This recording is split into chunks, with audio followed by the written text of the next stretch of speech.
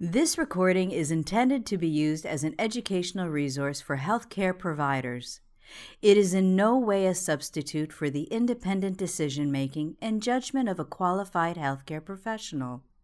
It should not be used to make a diagnosis or to overrule the advice of a qualified healthcare provider, nor should it be used to provide advice for emergency medical treatment. Thoracentesis during cardiopulmonary resuscitation by Dr. Samuel Rice Townsend and Dr. Weldon. Introduction. Thoracentesis, or pleural needle decompression, is performed in patients with suspected tension thorax, which may be hydro, hemo, pneumo, or a combination of all three, in order to restore normal cardiopulmonary function and output. In this video, we will be demonstrating the blind technique that is used when a patient has an emergent need for thoracentesis, or pleural needle decompression, such as when a patient is receiving active cardiopulmonary resuscitation. Indications and contraindications. Patients with tension thorax have accumulation of air, fluid, and/or blood in the pleural space, causing increased pressure with subsequent compression of the heart and great vessels, impairing venous return, cardiac output, and phasic respiratory function. Signs of tension thorax may include tachycardia, narrow pulse pressure, jugular venous distension, decreased breath sounds on the affected side, decreased heart sounds, hypotension, or evidence of a hydro and/or pneumothorax on chest radiograph. Patients may present clinically with varying degrees of dyspnea, tachypnea, tachycardia, poor perfusion, and/or change in mental status, including agitation, and thus a high degree of clinical suspicion is required to make the diagnosis. Complete cardiovascular collapse is also a possible presentation to be considered in a patient who is arrested.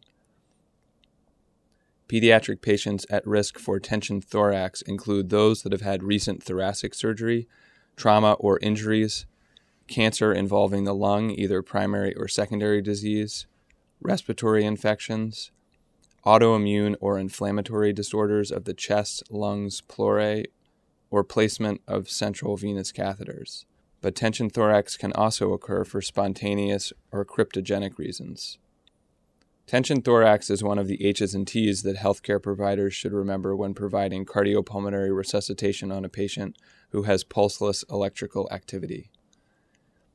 There are no absolute contraindications to emergency decompression of tension thorax.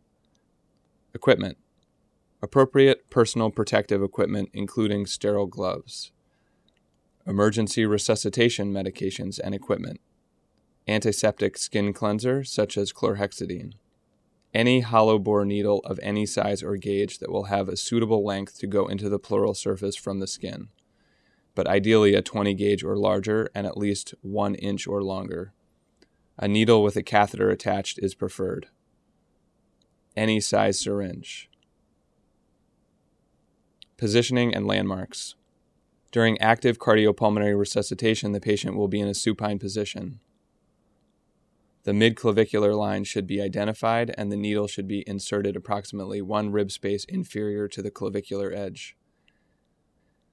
The needle should be advanced over the superior edge of the rib to avoid injury to the neurovascular bundle that runs along the inferior portion of each rib.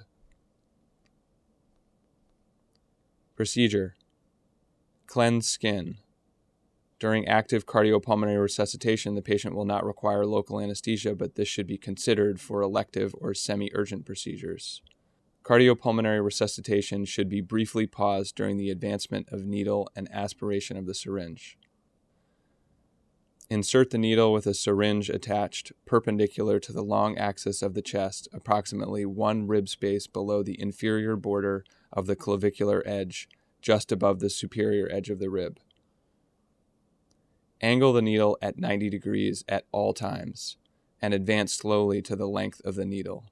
An immediate rush of air or fluid should be encountered when tension thorax is a cause for the cardiovascular collapse. The distance from the skin to the pleural space is based on body habitus. Secure the needle at the skin with your other hand to make sure that the needle does not move unnecessarily during the procedure. Manually remove any fluid and/or air from the pleural space.